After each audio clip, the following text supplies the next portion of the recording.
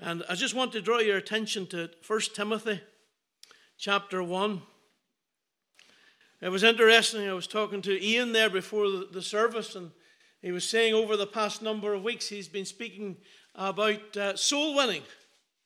And I says, that's very strange, for I'm bringing tonight 5 foundation stones of soul winning. And so Ian and I are on the same wavelength, I hope, anyway. Well, we'll wait till I'm finished.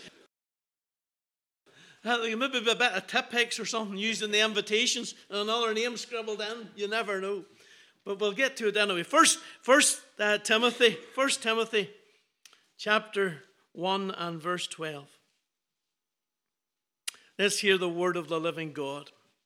And I thank Christ Jesus our Lord, who hath enabled me for that he counted me faithful, putting me into the ministry, who was before a blasphemer and a persecutor and injurious, but I obtained mercy because I did it ignorantly in unbelief. And the grace of our Lord was exceeding abundant with faith and love which is in Christ Jesus. This is a faithful saying, worthy of all acceptation, that Christ Jesus came into the world to save sinners, of whom I am chief. Howbeit, for this cause I obtained mercy, that in me first Jesus Christ might show forth all longsuffering, for a pattern to them that should hereafter believe on him to life everlasting. Now unto the King eternal, immortal, invisible, the only wise God, be honor and glory forever and ever. Amen. Amen. And we know that God again will bless the public reading of his own inspired, precious, holy, infallible word. When Ian rung me up and he says, I want you to come and speak at the midweek, there's a verse of scripture sprang into my mind right away. And it was verse 15. For this is a faithful saying, worthy of all acceptation, that Christ Jesus came into the world to save sinners. And that came into my mind right away. And I thought, well, Lord, that's good. That's maybe a verse for me to preach on at the gospel meeting. But I'll have to look for something else for the midweek. And try as I made over a number of weeks to think about this meeting in particular and how important it would be perhaps to set the scene for the mission, I couldn't get away from this verse. And like all good preachers, I tried to find another portion of scripture, and I searched the word of God. I said, this is not for this meeting. And the more I searched, the more my head emptied. And there wasn't a thought, and there was nothing. And so on Monday morning, I got up on Monday morning, and I sat at my desk, and I opened the word of God to this chapter and to this verse, and I says, right, Lord, if this is it, I don't understand it. But if this is it, you need to show me. You need to show me what you want me to say. And so I started to read the verses before it and the verses after it. That's always a good thing to do when you're studying the Word. Just don't take one verse. Always read the verses before it and read the verses after it. And this evening, I want to bring to you what I believe God laid upon my heart. I want to bring 5 foundation stones of soul winning. You see, the Apostle Paul was the greatest soul winner. Outside of the Lord Jesus Christ, he was the greatest soul winner. And he saw many souls won for the Lord. Can I ask you a question tonight? Do you want to be a soul winner? Now, I'm sure if I asked for a show of hands, everybody would put their hand up. I would say that would be all right. And that would be a good thing. Let me ask you another question tonight. Are you a soul winner? You see, it's a different thing to want to be a soul winner than to be a soul winner. There are many things that I have wanted to be in life. A bit thinner is probably one of them. But to want to be something is totally different than being something. So many of us go through our Christian life wanting to be, but never being. And I hope tonight that as we look at these 5 foundational stones of soul winning, that every one of us move from wanting to be to being a soul winner. 1 Timothy is one of the pastoral epistles. You all know that. It was written by Paul to this young pastor, Timothy, whom Paul loved. And Timothy was being charged with the oversight of the church at Ephesus and also with the ongoing work in Asia Minor. And this letter was written primarily to guide young Timothy, to encourage him, as verse 18 says, to encourage him to fight the good fight, to keep going, to war a good warfare, to keep going on when the temptation is to let go and to take it easy and to give up, but to keep fighting the good fight, and also to teach the church or guide the church how to behave together in chapter 3, verse 15. But in the verses that we have read, to me it spoke of soul winning. Spurgeon said this. He says, God formed man, sin deformed man, the school informs man, but only Christ transforms man. Therefore, preach Christ to all men. The question I ask myself, and you may think this is a strange question for a pastor to ask himself, but I ask myself this question. I says, Lord, how can I be used in the miracle of soul winning? How can I be used? Because salvation is of the Lord. You and I can't create an anxious thought. But God in His grace and His mercy to you and me has allowed us to be part of that work of reaching men and women with the gospel and seeing men and women won for the Lord Jesus Christ and entering into the joy of a soul being saved that heaven has. When a soul is saved, we're told heaven rejoices. And you know, it's a great thing. There's nothing brings more joy to a fellowship than to see souls saved. So, what's the first foundational stone? Well, the first foundational stone is personal thankfulness. Personal thankfulness. Paul says, and I thank Christ Jesus our Lord, who hath enabled me, for He counted me faithful, putting me into the ministry. Can I ask you a question? Are you glad you're saved? You see, that's miserable. No harm to you. And I know we're Baptists and we're not prone to any sort of exuberance in any way. But we are talking about our soul's salvation. I was talking to a brother in the Lord the other day. And he says to me, he says, Alan, he says, did you ever lose something you didn't want to find? And I says, no. He says, what about weight? He said, you lose a bit of weight, you didn't want to find it. But he says, isn't it wonderful that God has taken our sins as far as the east is from the west? He has removed them from us. He has taken your sin away and my sin away, and we'll never find it again. Isn't that powerful? Now, are you glad you're saved? Amen. Amen. That's a whole lot better. Paul says, first of all, he says, I'm thankful that I'm saved. I'm thankful that He saved me. It says, verse 13, it says, who was before a blasphemer and a persecutor and injurious, but I obtained mercy because I did it ignorantly.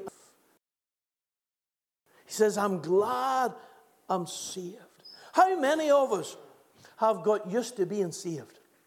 I'm saved, I think it'll be 48 years in March.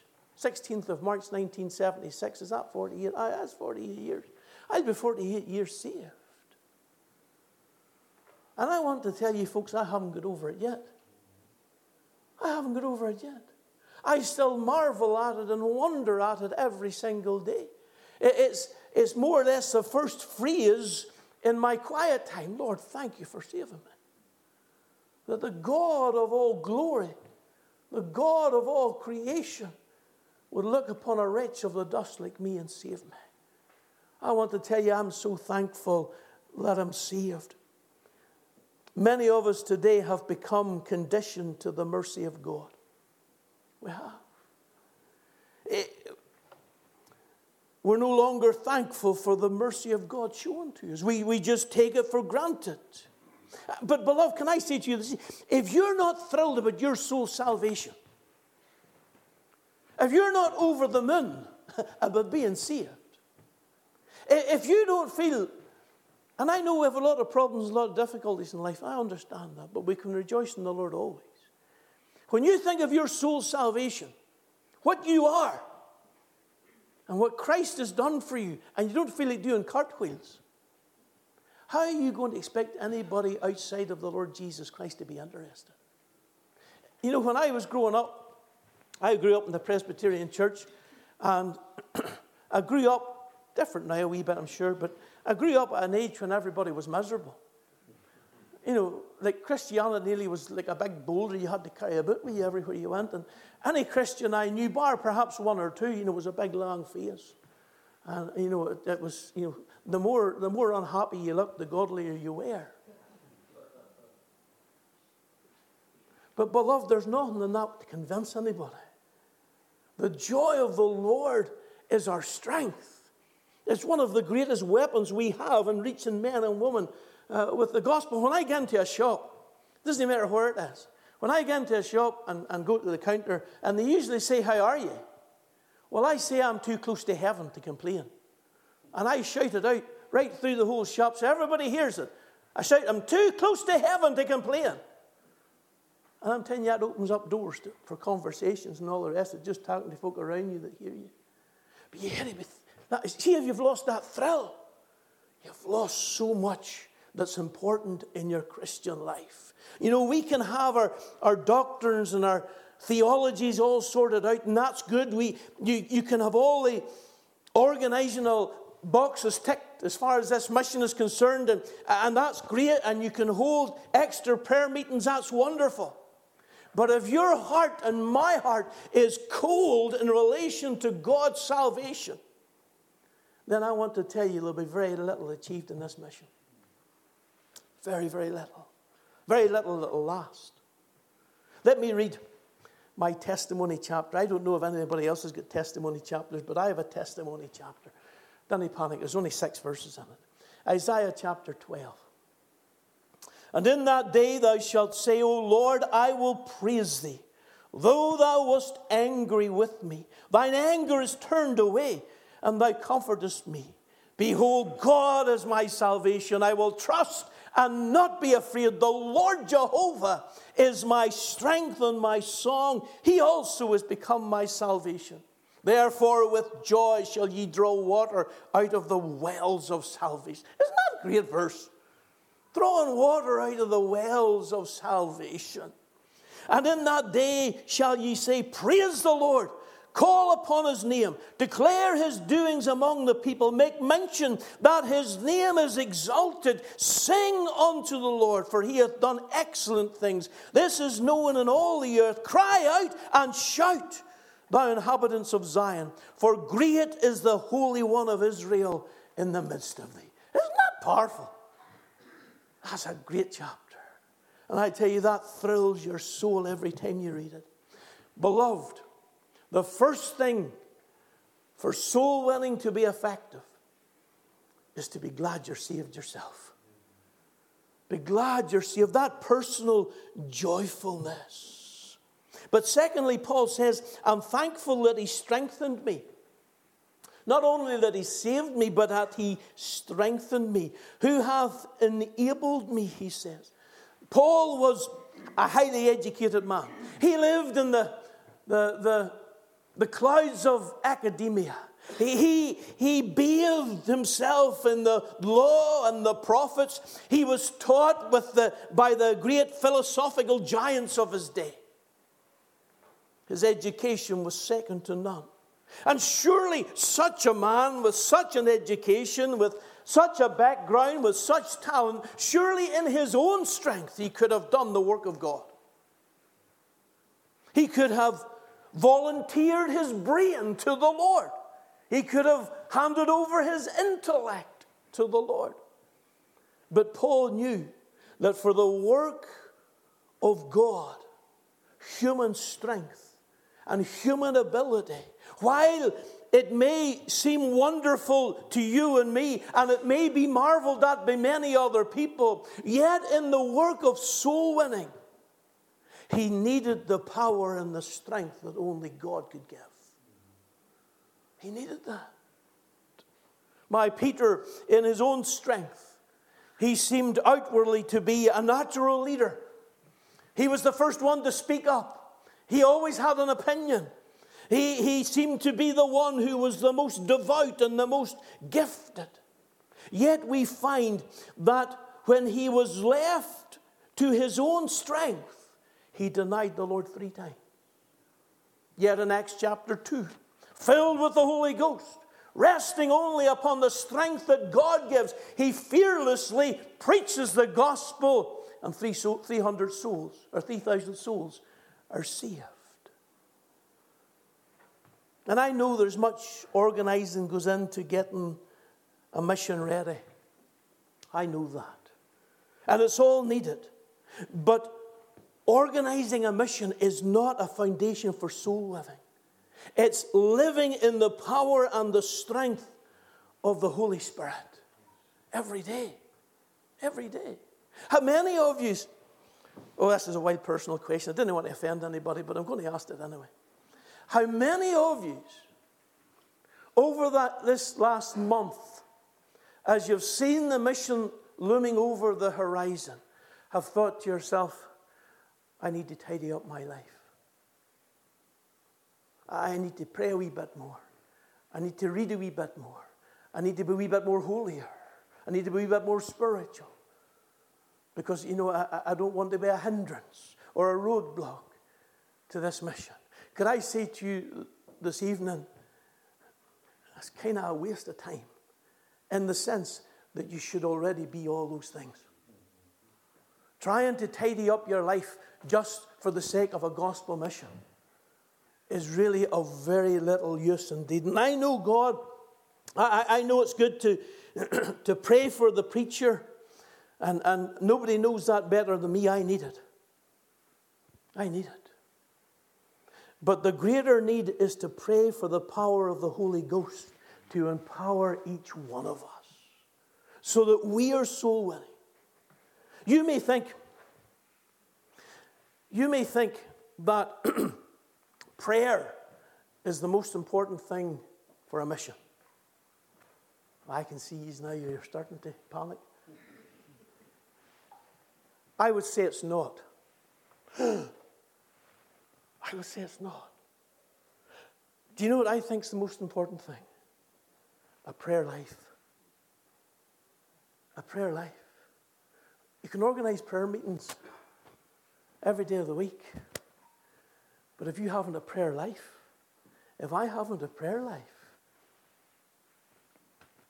is it worth anything? Does it add anything? Will it draw men and women to the Lord? I think a prayer life is one of the most important things to this mission. Your prayer life is one of the most important things you can bring to this mission. Paul says, thank you for saving me. I'm glad I'm saved. He says, thank you for strengthening me. Thank you for making me who I am, enabling me to serve you. Thirdly, Paul says, I'm thankful that you called me, that you counted me faithful. So often, Ian and I are looking for volunteers. We're looking for volunteers. How many times have you heard your pastor going onto the pulpit and saying, if anybody can help us? All right, if anybody can help us, we're going to do this, and if you can help us, that would be great. And so often we're looking for volunteers. Could I say to you this evening, you may think that boy's more radical than I thought he was. God's not looking for volunteers. God's not looking for volunteers. He's not. You see, you and I are bought with a price. We are no longer our own. You and I are bond slaves to the Lord Jesus Christ. We haven't a choice to volunteer or not volunteer, as it were. We are slaves. And what God is seeking for is our obedience and our faithfulness to Him. I remember, I'm the youngest of 4. I have 3 older brothers, and there's about 12 years or so between me and my next brother, so I was a wee afterthought. Wee late one. So I was the one that was sent for everything. If they were doing work on the farm and I was with them, if they forgot something or they had to get more nails or they had to get a sledgehammer, or they had to get this, that, and the other thing, I was told, go and get that. I wasn't asked, would you? Or could you? Or if you have time. My big brother Robert, he would just said, go and get me a sledge. Go and get me a hammer. Go and get me another peeling post. And you see if I'd have went, okay. Well, look, whoever was in his hand would have got me in the back of the head. You see, it wasn't up for option or discussion. I was there. He was in charge. And when he said go, I was to go. I was to go. And I was 50 years old. And he got a new car. I was 50 years old. I'm getting away off being, but I was 50 years old. And he got a new car. And I went to his house to see his new car. And our farm is just up the road from his house, about 400 yards or so. And I says, Robert, I'm here to hear a sale on your new car. And he says, the wife has the keys. He says, run away up to the house and get them. I was 50 years old. I was halfway up the road before I realized what I was doing. I was running full tilt up the road at 50 years old. What am I doing? But you see, it was ingrained in me that I wasn't my own in those situations. That whatever my brother told me to do, I was to go and do it. I wasn't looking for a volunteer. God's not looking for volunteers. He's looking for you to be Abraham. Remember when the Lord was going to destroy Sodom and Gomorrah? And he came to see Abraham first of all. Remember that? And Abraham made them a meal. And they sat under a tree.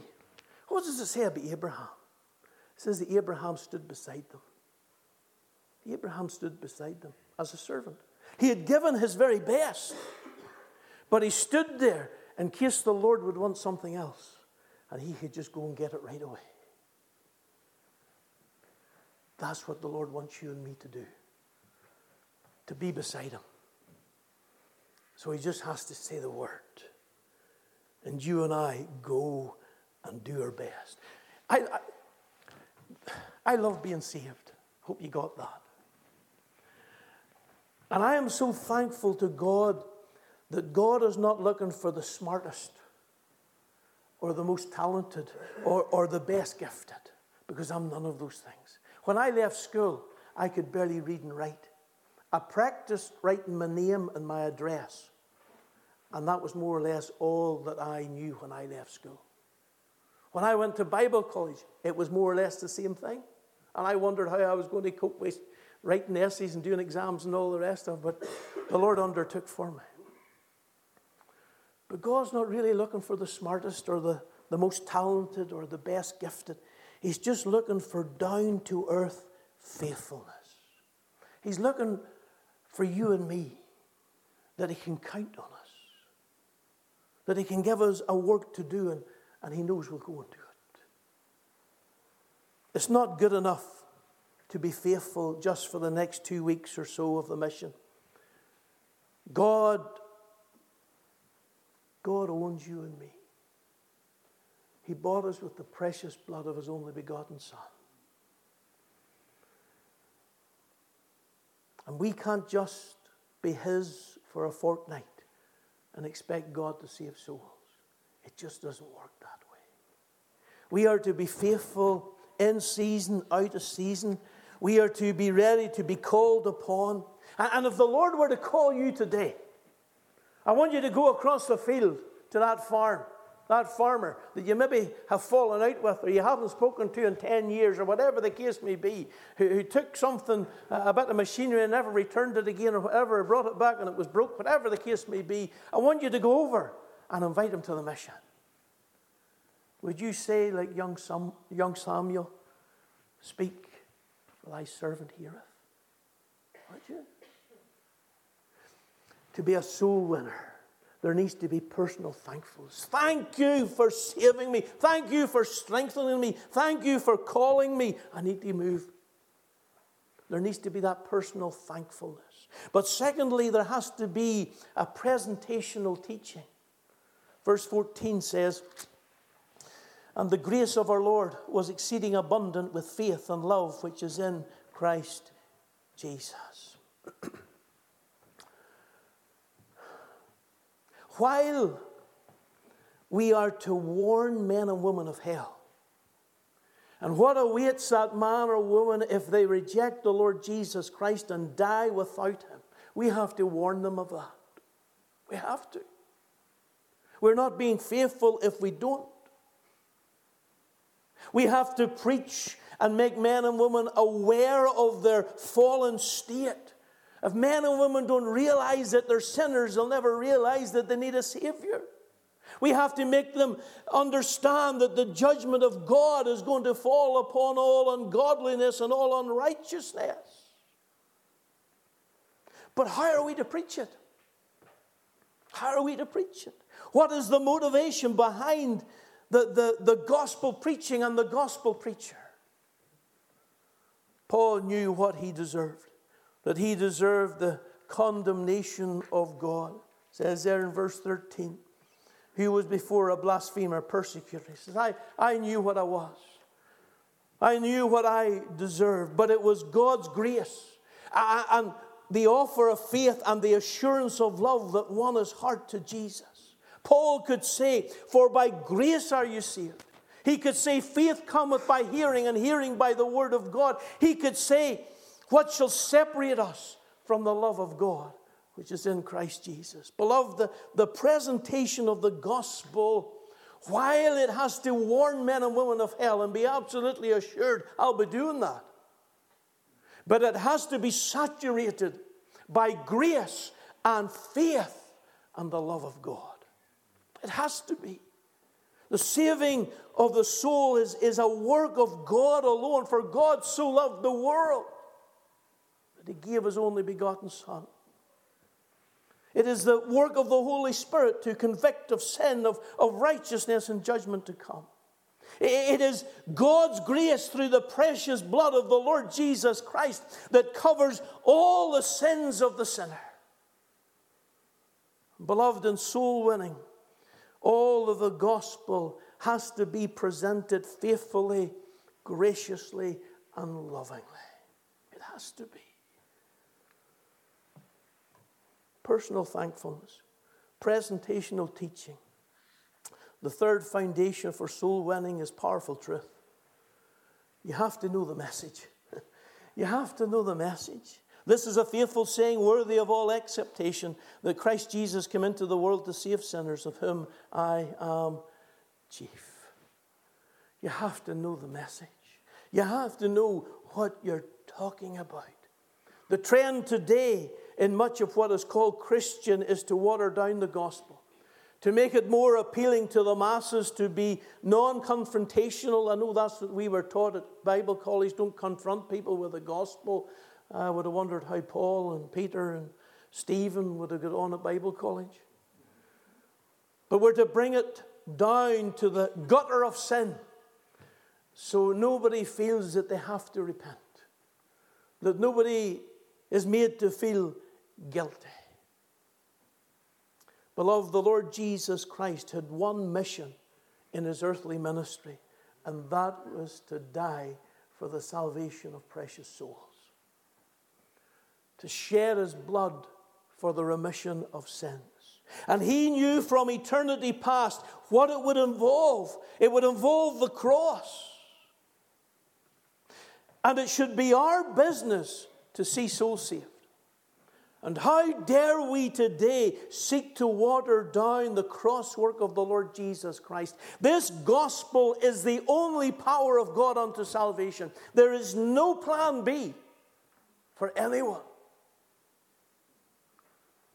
To win souls, beloved, we have to remain faithful and committed and consecrated to the powerful truth of the gospel. We have to. We can't deviate from it.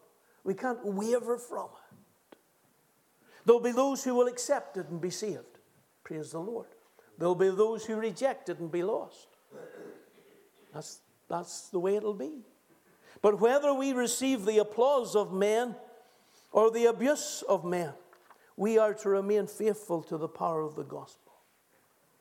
Personal thankfulness, presentational teaching, powerful truth. Fourthly, practical testimony. Howbeit, verse 16, for this cause I obtain mercy, that in me first Jesus Christ might show forth all long suffering for a pattern to them which should hereafter believe on him to life everlasting. Can I ask you another question? What kind of Christian were you 6 months ago? What kind of Christian were you a month ago? What kind of Christian were you a week ago? And I know that in many ways we have to prepare ourselves for mission. I understand that. Me, perhaps more than anybody else. We have to set aside time. And you have set aside time to give out invitations. Someone's booking singers. Others will be doing door-to-door work. Somebody else will be looking after the car parking during the mission. Somebody else will be on the door welcoming people. And we all want to do our best. And we all want to be at our best. But I would say to you again this evening, if you want to be a soul winner, if you have not been living for Christ every day, if you haven't already a testimony that points to what the Lord Jesus Christ has done in your life, if you are not already a pattern of saving grace, a pattern of what Christian living is, that those who would be interested in salvation would see you and know what a Christian is,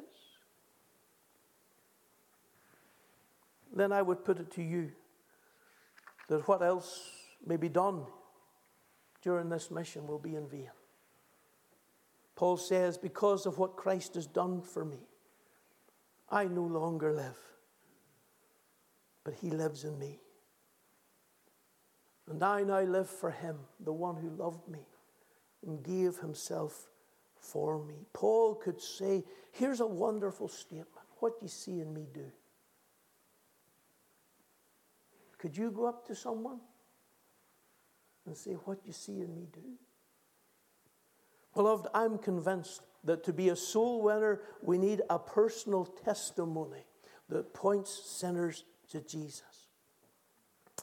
Trying to tidy up your testimony, trying to heighten your prayer life for the next 2 weeks of mission will not do. It is simply not good enough.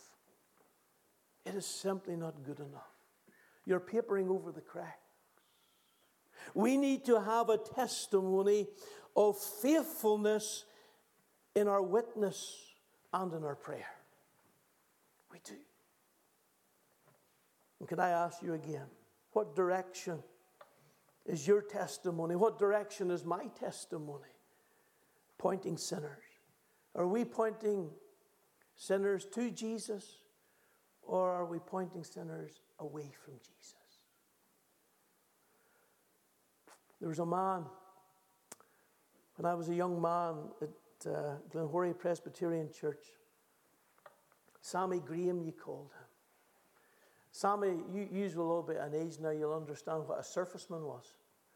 He was a man who worked on the roads. He cut the hedges and trimmed the hedges and cleared out the drains along the road. That was his job. That was his job.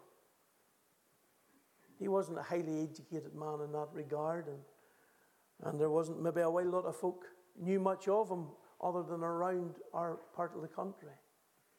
But Sammy Graham was the only man I ever met who could walk into a room and change the atmosphere in a room just by walking into it. When Sammy Graham was coming to your house for dinner, and he came to our house a few times for his lunch on a Sunday, it was like the king coming. It was like the king coming. When Sammy Graham sat down at your table, there's just something different about that table. You see, Sammy Graham, when he retired from being a surfaceman and he preached wee messages around the countryside and he served the Lord for years. But when he retired, he says, Lord, what am I going to do now? What am I going to do now? And he lived way up in the Green Hill. And he looked out the window and he saw all the lights of the different houses around the countryside. And the Lord says, you go and read and pray in every one of those houses. And that's what Sammy Graham spent the rest of his days doing. Going round every single house in the countryside and read and prayed with them. And when Sammy Graham died, it was like someone out of the royal family dying. It sent ripples right across the whole community. And everybody's heart was broken because here was a man who had a testimony for Jesus. Whether you liked him or you didn't like him, whether you agreed with him or didn't agree with him, he had a testimony for the Lord. His life pointed men and women to the Lord. The foundation stones of soul winning: personal thankfulness, presentational teaching, powerful truth, practical testimony. Right, I'm finishing. Finally, passionate trust. Passionate trust. I find it very hard to understand passionless Christians. I do. I find it very hard. If any man be in Christ, he is a new creature. Old things are passed away and all things become new. And I don't know what you were like 2 days before you got saved, but I was the most miserable wee fella ever you've seen. I was under so much conviction of my sin. I was having dreams at night. I couldn't eat. It was fierce.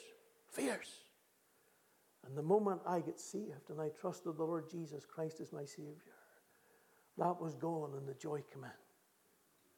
The joy came in. And I can sing "Redeemed," how I love to proclaim it. And I want to tell you, I love preaching the gospel. And we need passion. Verse 17 says, now unto the King eternal, immortal, invisible, the only wise God, be honor and glory forever and ever. Amen. Can you imagine Paul said, now unto the King eternal, immortal, invisible, the only wise God, be honor and glory forever and ever. Amen. I can't. It just doesn't ring with me. It just doesn't sit with me. Now on to, he's been teaching what Christ has done for him and what Christ has made him into. And he's coming to the climax and he's full of passion. And to the King eternal, immortal, invisible, the only wise God, be honor and glory forever and ever. Amen. This is the summit of soul winning. This is the summit. You see, God is the only one who deserves all the honor and all the glory. That's the summit. The eternal King, immortal, invisible, the only wise God. Beloved, gospel preaching and soul winning is to be done for the honor and the glory of God. If souls are saved, if God blesses us with souls during this mission, do not attribute any credit to the preacher. Don't even mention his name. Don't. Our trust for this mission rests upon God and God alone. We rest on him with a passionate consecration. We lay this mission before him and say, have thine own way, Lord. Have thine own way. Thou art the potter. I am the clay. And we do so seeking for all the honor and the glory, for every soul that's saved, for every message that's preached. It all belongs to him. Don't be going out talking about the preacher. Please don't. Please don't. I will be so annoyed and so hurt if you go out talking about the preacher. Go out talking about the Lord. Don't go to people's houses and knock and say, oh, you'll have to come to hear this preacher. No. Look at me. Look at me. No. Knock the door and say, will you come to this mission and meet the Lord? That's who we want you to meet. That's who we want you to hear. Folk will get nothing from meeting me, but they'll get everything if they meet the Lord. Everything. Soul winning is not a Sunday thing. It's not a mission thing. It is our life. to win souls. A life that's marked with personal thanksgiving, presentational teaching, powerful truth, practical testimony, and a passionate trust in the power of God. And to Him alone, we ascribe all the honor and all the glory forever and ever. Amen. Amen. Thank you. Thank you so much, Alan, for that wonderful message from a wonderful Saviour. We'll sing 349. If you have to leave, you can't stay for the prayer time. When we're singing this hymn, that's your opportunity. I'll not be going to the door tonight, but if you have to leave and you can't stay, that's fine. 349, redeemed how I love to proclaim it, redeemed by the blood of the Lamb, redeemed through His infinite mercy, His child, and forever I am. Alan said we're good singers. Show Him how good we really are. We'll stand to sing after we get the introduction. Thank you, Edna.